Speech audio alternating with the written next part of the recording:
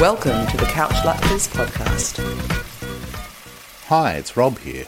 Welcome to a very special episode of the Couch Luckers podcast. With all the sorrows going on in the world at the moment, with the corona, COVID-19 virus circulating around the world, we thought it was essential to discuss the role of viruses on pop culture. But we know nothing about diseases, so instead we investigate what happens when you become a viral sensation. Facebook, Twitter, Instagram, LinkedIn, and that upstart TikTok are omnipresent. However, a good old-fashioned piss take can also crisscross the zeitgeist and even get out of hand. I had the pleasure of using some old technology, the phone, to talk to Melbourne's own Jewish version of Corey Worthington. Look it up, kids. We speak to graphic designer, copywriter, ad man, musician and actor Adrian Elton. The Couch Luckers podcast, taking the saurus out of what to watch. So, Adrian, in your bio that you sent me, you said the first thing is that you make shit up. Clarify, please. Well, I make shit up in a professional capacity, and I also make it up in a sort of personal shits and giggles capacity, and that's generating advertising, graphic design for actual projects and for clients, as well as generating and designing memes and boosts of advertising, which I just share online and among my social media groups and so forth. And sometimes they go nowhere fast, and sometimes they explode. During the last Australian federal election, you had a viral campaign that went absolutely nutso. Do you want to tell us what happened? Yeah, casting my mind back into the fog of 2019, which seems a long time ago now. But following the federal election, a couple of days after the election result, it came to light that Clive Palmer had spent $60 million on his ad campaign, which didn't yield a single seat in Parliament.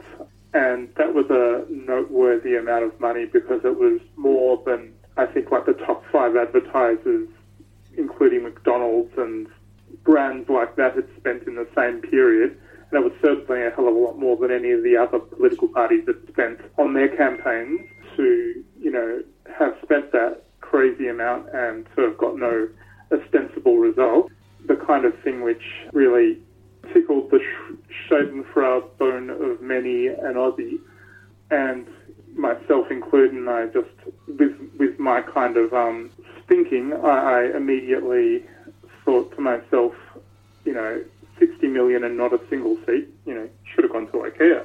And with that in mind, I just thought, sang that together as a bit of a fake ad, and I jumped onto Google Images and found a billboard image, and then I found some IKEA chair that was schnil, which was $27.99, I think, and basically cobbled together this Photoshop mock-up of a billboard, which looked photorealistic.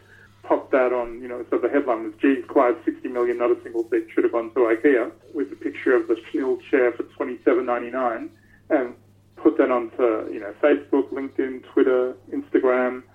It just, like I said, it exploded. It went viral within probably 12 hours. The next morning it was covered in Ad News and B&T, which obviously are big publications in the advertising and marketing world. It was the profile picture on Li Lin Chin's Facebook profile, and Pauline Hanson was sharing it, much to my chagrin. I thought, this is surely going to be up in 24 hours.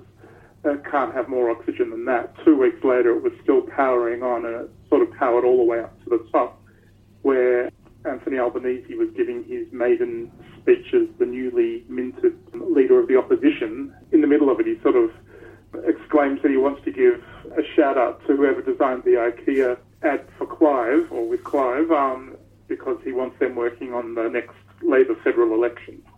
So it was, kind of a very surreal thing to see and realise, oh my God, he's actually over the airwaves calling out to me. Will I answer the call? It's like Batman shining the light, Commissioner Gordon style. Did it get any further with Albanese? It hasn't yet, so I suspect it won't. And that's okay. Do it to try to land the IKEA account or the Labour account. I just did it for shits and giggles. Anything, more that came of it was all upside. Did it get misinterpreted or people taking it the wrong way? I don't know like everyone, I think part of its viral appeal was it just tapped into the moment so perfectly in terms of what everyone was collectively feeling, and it just summed it up in a pretty funny way. But of course, because it was photorealistic, because I didn't have my name or business logo on it, there were not just kind of, your everyday person thinking that it was real. There were even like other media organisations, like I can't remember which radio station it was, one of the big radio stations, congratulating IKEA for roasting Clive Palmer so fantastically without having done any fact-checking to, determine that it wasn't in fact IKEA at all. So that was kind of funny to sort of see, it being misattributed, but understandably why it would have been, because if you didn't know otherwise, it looks like an IKEA kind of ad. And I also kind of culture jammed that with that acidic yellow that Clive Palmer was using all over his advertising, which, as it turned out, wasn't too far away from the IKEA yellows.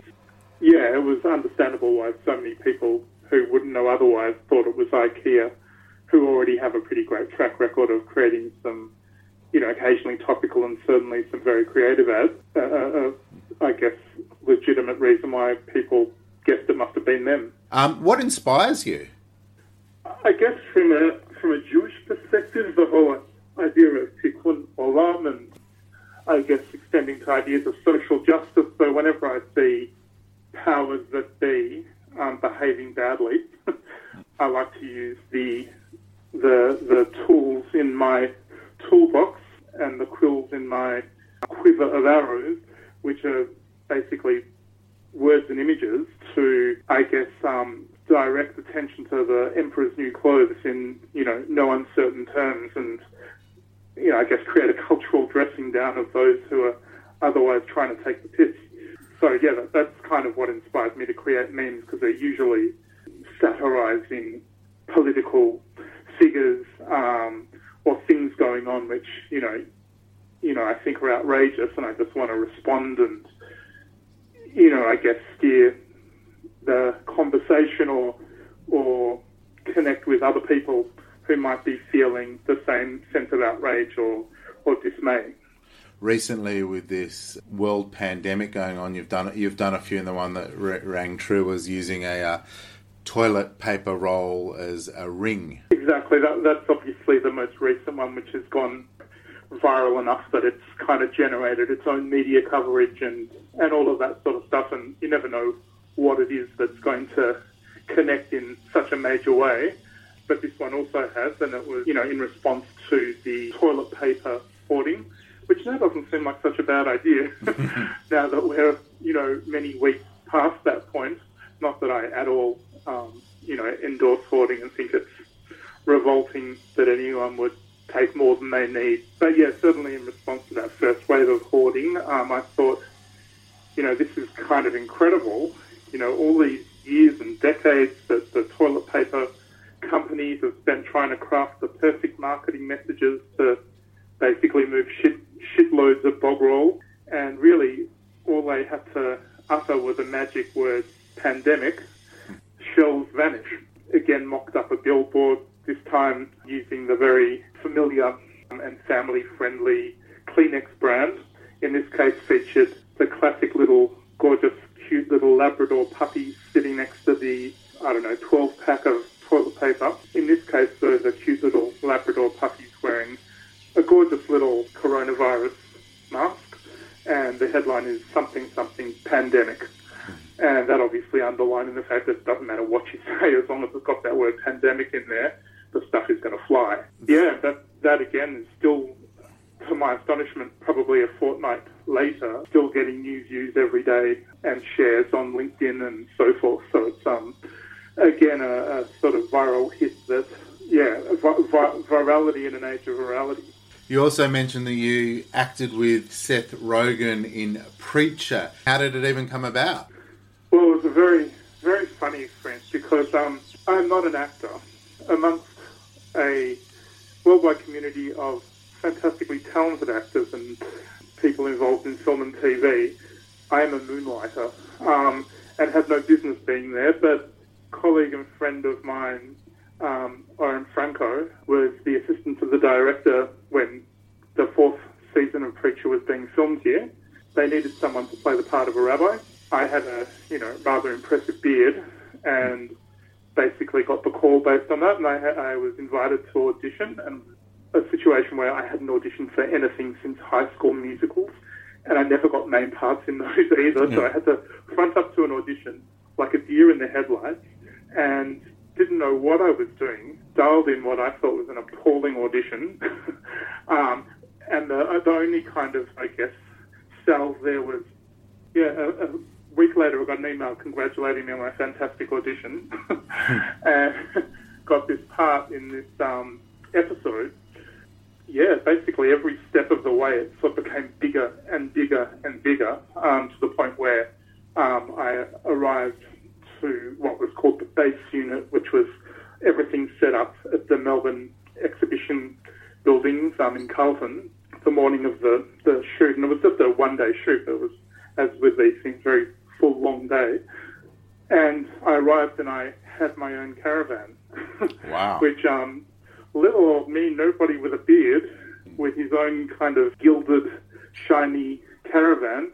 Yeah, the whole day, because I had a speaking pass, I was treated as one of the cast as opposed to the hundreds of extras. Similarly, I arrived on set and I thought, maybe I'll see the stars of the shows kind of somewhere in the distance, and I get, deposited directly upstairs into the green room, so I'm sitting with the 3 stars of the show, and it's all, like a surreal, I'm living someone else's life at this point. Again, I'm not an actor, but I've always played in bands and performed in my own little videos and things.